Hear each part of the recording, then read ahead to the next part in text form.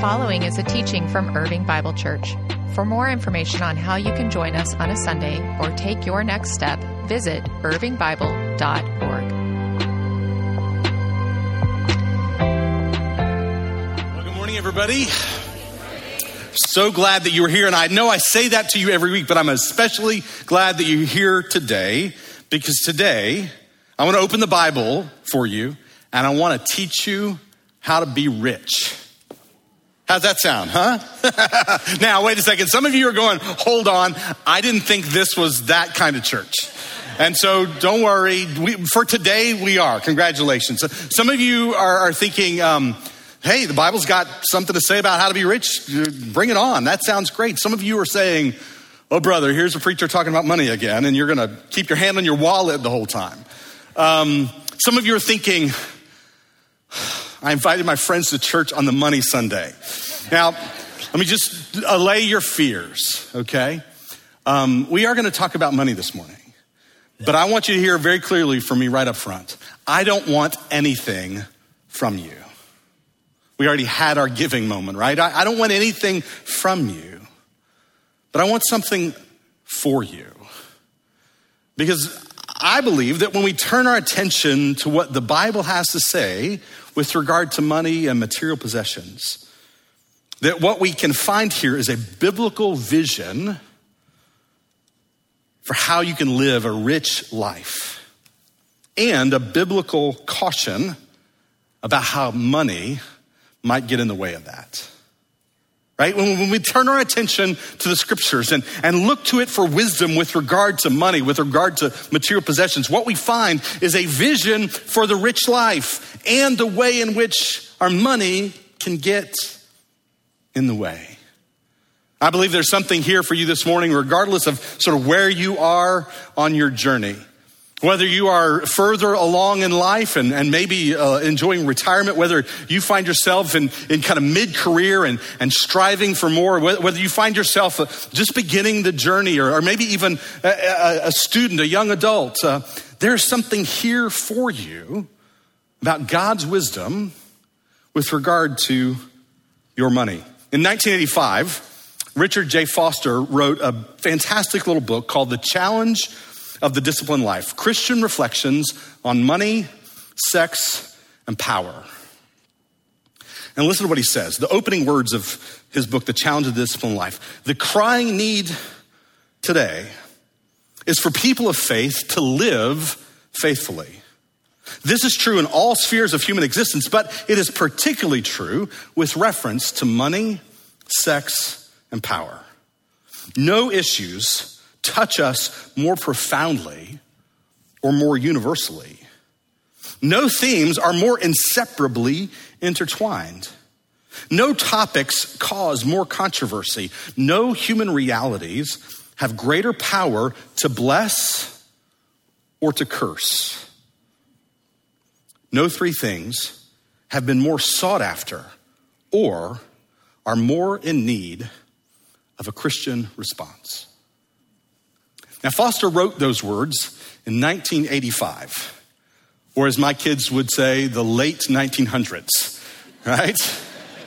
Foster wrote those words in 1985, and if it was true in 1985 that there was nothing more that needed a Christian response, how much more true is that for us today? We find ourselves this summer in the series that we're calling Path to Peace.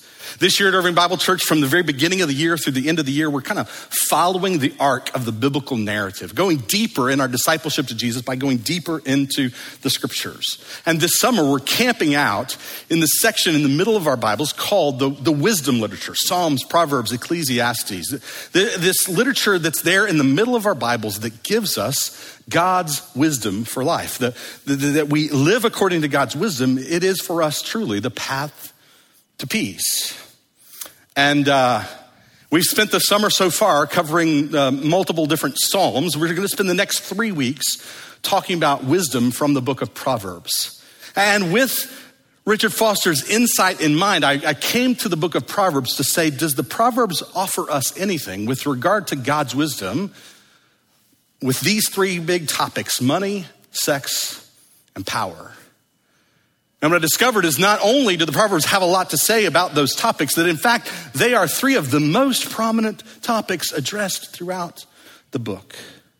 And so over the course of these next 3 weeks, that's going to be our subject, looking at biblical wisdom from the Proverbs regarding money, sex, and power.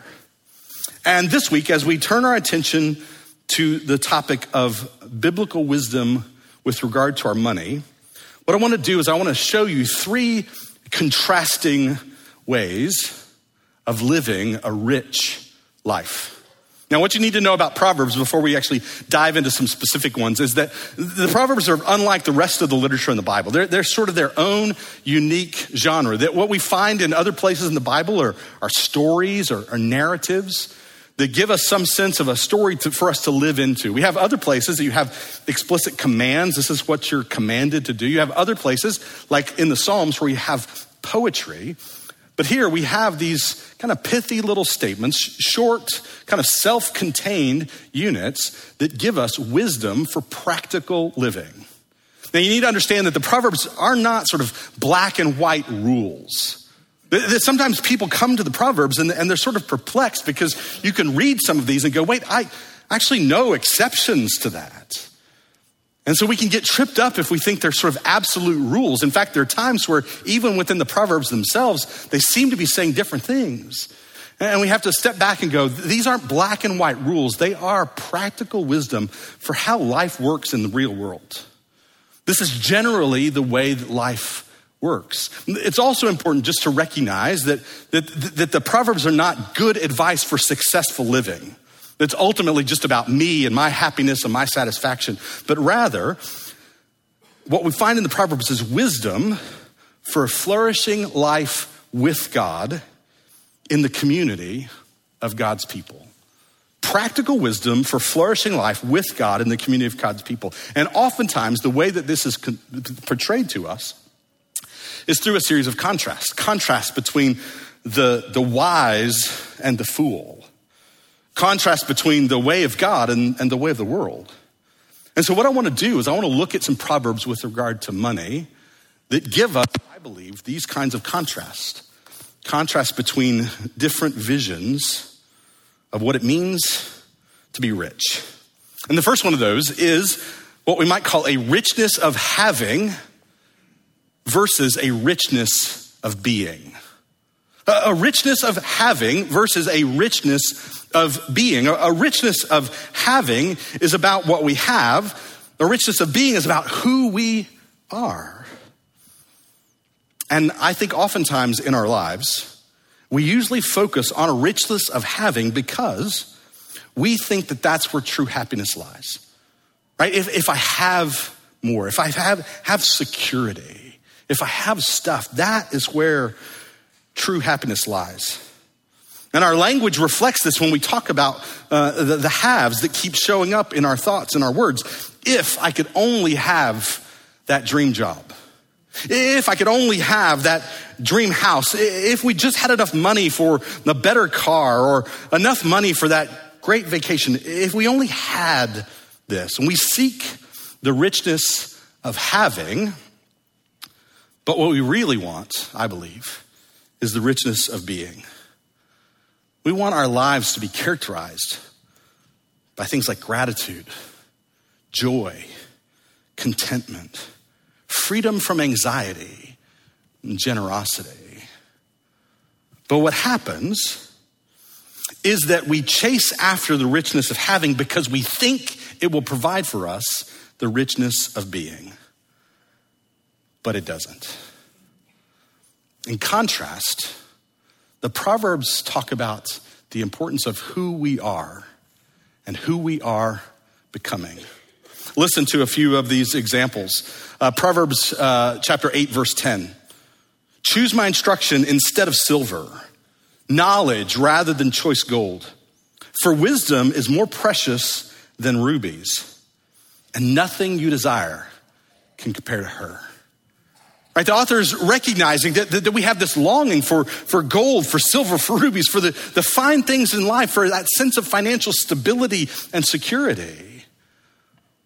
but that it's more important that we pursue wisdom, that we pursue knowledge, that we pursue righteousness, that we pursue God.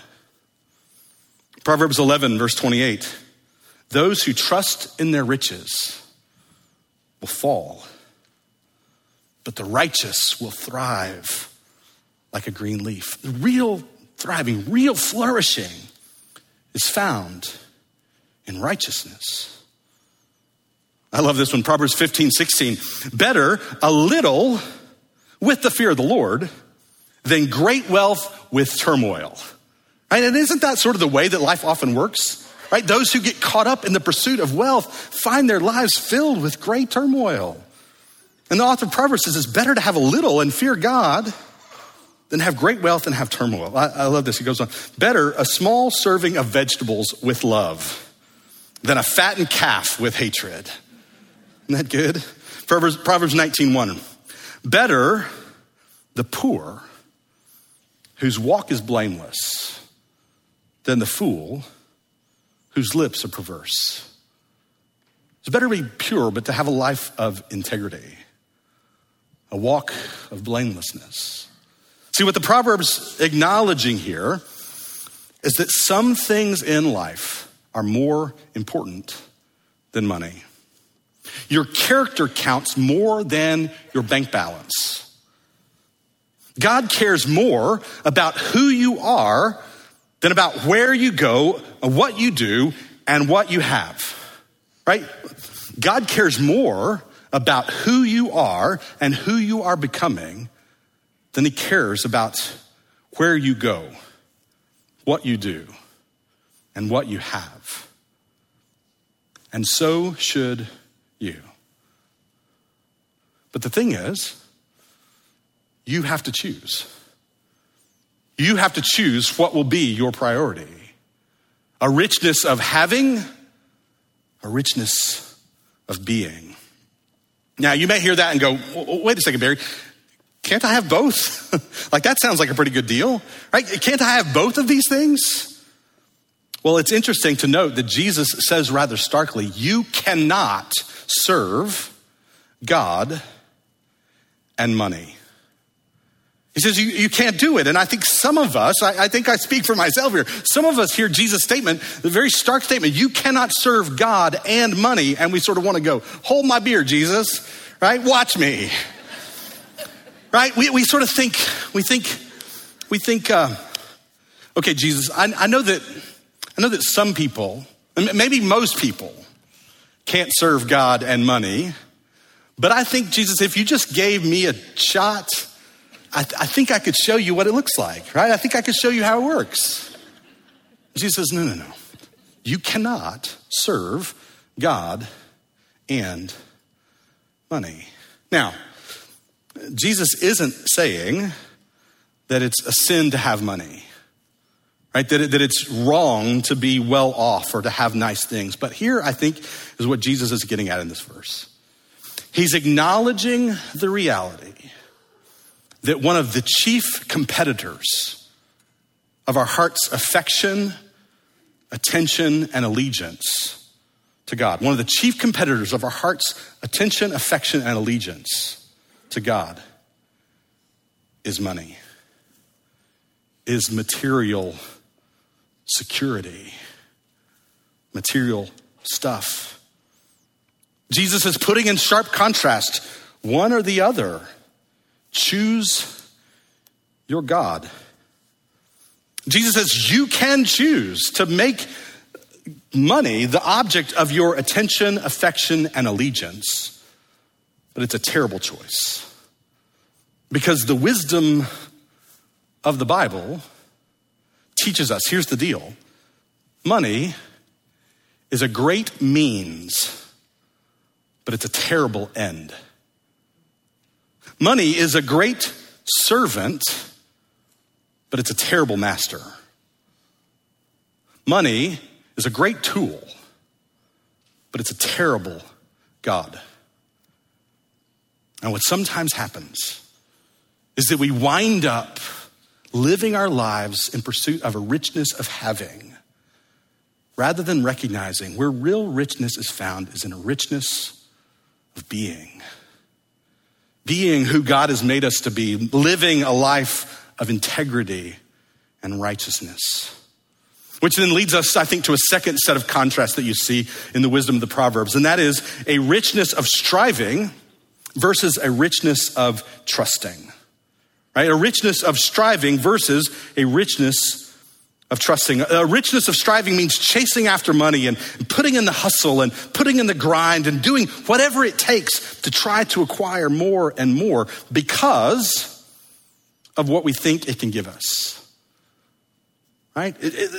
Hard work is good, and there's plenty of proverbs that talk about the importance of having a good, strong work ethic. But what sometimes happens is that we can be seduced to pursue money because of what we think it can give us. We can sacrifice, we can put in the work and put in the grind because we think it offers us status, security, satisfaction, a sense of acceptance or value. And notice what happens then is that we wind up looking to money for the same reasons that people look to God. It's as though we say to money, to wealth, to material things, you're going to take care of me. You're going to provide for me. You're going to meet my deepest needs. I trust in you. All I have needed, thy hand has provided. But listen to the wisdom of the Proverbs. Proverbs 18, verse 10. The name of the Lord is a fortified tower. The righteous run into it and are safe. The righteous find their security in God. The wealth of the rich, on the other hand, is their fortified city. They imagine it a wall too high to scale. Right? That those who are wealthy find their sense of security in what they have, in striving for more, because that's where they will find a sense of security. And I think we can so easily be seduced by this, sucked into this way of thinking. And yet some of you have been watching the Dow recently, haven't you? And suddenly you're confronted by the reality that what you thought perhaps was a fortified city that had a wall too high to scale isn't quite as secure. And that's the reality for us when it comes to putting our trust in what we have. That money, as we said, is a wonderful means. It's a terrible end. Money is a great servant. It's a terrible master. Money is a wonderful tool. It is a terrible God. Because as gods go, the God of money is fickle and unfaithful. That you trust in it and it will abandon you. And so we recognize the invitation of God is to live a life of trust in his provision for us. I love this in Proverbs chapter 30, verse 7. 2 things I ask of you, Lord. Don't refuse these to me before I die. Number 1, keep falsehood and lies far from me. So the first request is help me to live a life of integrity. And then second, give me neither poverty nor riches, but give me only my daily bread. Otherwise, I may have too much and disown you and say, who is the Lord? Or I may become poor and steal and so dishonor the name of my God. Right? Isn't it interesting? The psalmist knows himself well enough to say, God, whatever you do, protect me from having too much or too little. Just give me today my daily bread. Because I know myself well enough to know if I have too much, there's a good chance that I'm going to rely on what I have and I'm going to forget about you. Who is the Lord? Or if I have too little, I know my temptation will be to try to exploit others to get what I need. And in either of those instances, it is a preoccupation with myself. The psalmist says, God, help me to be preoccupied with you, to trust in you for everything that I need. All I have needed, thy hand has provided. I love what G.K. Chesterton says when he says there's 2 ways of getting enough. One is to accumulate more and more. The other is to desire less, right? To trust God to supply my needs. Because friends, we think of striving in terms of what we'll get, but not in terms of what it will cost. I spoke with someone here at part of our church just recently who said, Barry, I'm a millionaire the hard way. And it's a disease because of what it costs. I heard one pastor say it this way. He said, I've never had somebody come to me and come to my office and to say, I have a great marriage and a great family, but to break down in tears because I drive a Ford Focus, right? No shame for anyone. I love the Ford Focus, but right, I've never had somebody come and say, my car is crummy and break down in tears. But I've had people come and say, I have the great car, I got the great house, I got all the stuff, and yet my marriage is in shambles. My kids have walked away from me. We think of striving in terms of what we'll get, but not in terms of what it costs. Because here's the deal. Money is a great means, but it's a terrible end. Money is a great servant, but it's a terrible master. Money is a great tool, but it's a terrible God. So there is a richness of having versus a richness of being, a richness of striving versus a richness of trusting, and then finally, a richness of hoarding versus a richness of giving. Right? A richness of hoarding versus a richness of giving. Now, I think it's important here to point out that God is not anti-savings. Right? There's actually multiple proverbs that you can go to that talk about the wisdom of saving for the future. So God is not anti-saving. There's one that's my favorite, Proverbs chapter 6, verse 6, that starts off, go to the ant, you sluggard. All right? And what the Proverbs writer is doing there is he's pointing to the way that ants actually put on display wisdom in the way in which they save up for the future.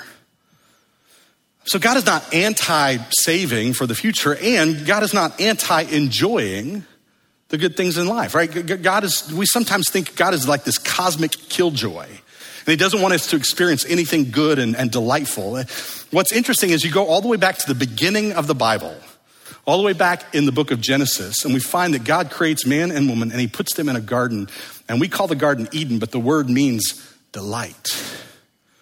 God has created us to enjoy the good things that he has made. And Paul will talk in the New Testament about this idea that God has given us the good things to enjoy. So God is not anti-savings and he's not anti-enjoying life, but what he is anti-hoarding. That is holding for myself. Jesus says, don't store up for yourselves treasures on earth where moth and rust destroy and where thieves break in and steal. And I think the meaning of Jesus' words are found in those two little words, that little phrase, do not store up for yourself. And yet in so many ways, we are shaped to engage the world in a way that says, more for me. Thank you very much. I think there's all kinds of ways in which we're shaped to think that way, to engage the world that way. One way is in our board games, right? I got to tell you, for my entire life, I don't know exactly what it is, but for my entire life, I've hated the game Monopoly. Right? I love board games, but I hate Monopoly. Part of it is it just goes on forever. Like, is this game ever going to end? But I think I've come to the theological justification of my hatred for the game Monopoly. And that is the whole point of the game is more for me. The way that I win is by crushing all of your dreams and taking all of your stuff. And yet, I think in a lot of ways we're taught to engage the world that way.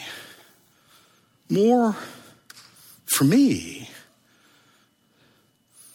Again, listen to the contrasting wisdom of the Proverbs. Proverbs 3, verse 9, honor the Lord with your wealth, with the first fruits of your crops. Then your barns will be filled to overflowing and your vats will brim over with new wine. Now, the imagery that's being used here, right, is this idea of give to God your first and best, give to God your first fruits. And for them, there would have been a sort of literal significance of that word first fruits. There was in the Old Testament this sacrifice of the first fruits. That when a farmer would sow seed and wait for it to sprout up and to begin to bear fruit, that crop beginning to come in. And remember, we talked just a few weeks ago when Sam taught us about sowing in tears, right? That extravagant trust of taking that good grain and throwing it into the ground, hoping that it would come up. But then when it started to come up, it started to actually bear a crop. Then what they were supposed to do is they were supposed to take the first fruits, the very beginning of this crop. And rather than take it home and grind it up and make bread and provide for their family, they were supposed to take the beginnings of that crop and bring it as an offering to the Lord. First fruits. And this was a profound act of trust that said, God, I am giving you my first fruits. I'm giving you my first and best because I'm trusting that there's more to come. And I think, friends, that principle still applies for us today. That we're to be people who bring to God our first and best as a way of trusting him that there's more to come. You see this idea of open-handed generosity over and over through the Proverbs. Proverbs 22, verse 9. The generous themselves will be blessed, for they share their food with the poor. Right? There's this not only giving to God, but there's giving to meet the practical needs of people around them. Proverbs 11, verse 25. A generous person will prosper. Whoever refreshes others will be refreshed. Now, this is not some kind of divine quid pro quo, right? You give, you get in return. This is not the prosperity of the gospel. Sow a seed and you're going to get a greater reward. It is just a general truth about the way life works. Live with open-handed generosity and God is going to take care of you. He's going to provide for you. He's going to bless you. And see, the thing is, friends, you need to know, God doesn't want your money. He wants you. God doesn't need your money. He's doing fine, thank you very much. God doesn't want what you have. God wants to make sure that what you have doesn't have you, right? Because whatever you have and that you have to have has you. Whatever you can't release has you in its grip. And so whenever we give, it's our way of saying, I don't look to this to provide for me, to take care of me.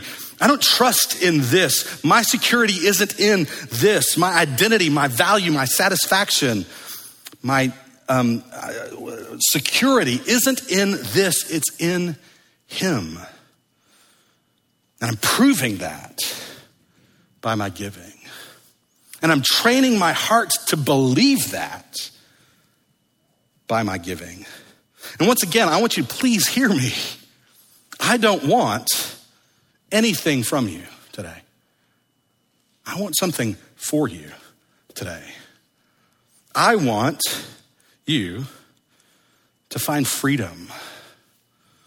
I want you to find freedom from the tyranny that striving after money creates. I want you to find freedom from the cost of striving after money demands. I want you to find freedom from the anxiety that striving for money churns up. Because here's the deal. Money is a great means, but it's a terrible end. It's a great servant, but it's a terrible master. It's a great tool, but it's a terrible God. And so what are you choosing? The way that you live your life and the way that you spend your money and the way that you go about life in this world, what are you choosing? Are you choosing a richness of having? Are you prioritizing a richness of being? That God cares more about who I am and who I am becoming than where I go or what I do or what I have, because there are some things in life that are more important than money. Are you choosing a richness of striving, acquiring more to find that sense of security, identity, and value? Or a richness of trusting God that he will take care of you? Are you choosing a richness of hoarding or a richness of giving, acquiring more and more for me? Or living with open-handed generosity as a way of saying, God, I trust you, because what you have to have has you. What you can't release has you in its grip. And God invites you to live this life of open-handed generosity, trusting in him, living a life of righteousness, integrity, and wisdom, because he recognizes that, here's the deal, money is a great means, but it's a terrible end. It is a great servant, but is a terrible master. It's a great tool, but it's a terrible God. Let's pray together.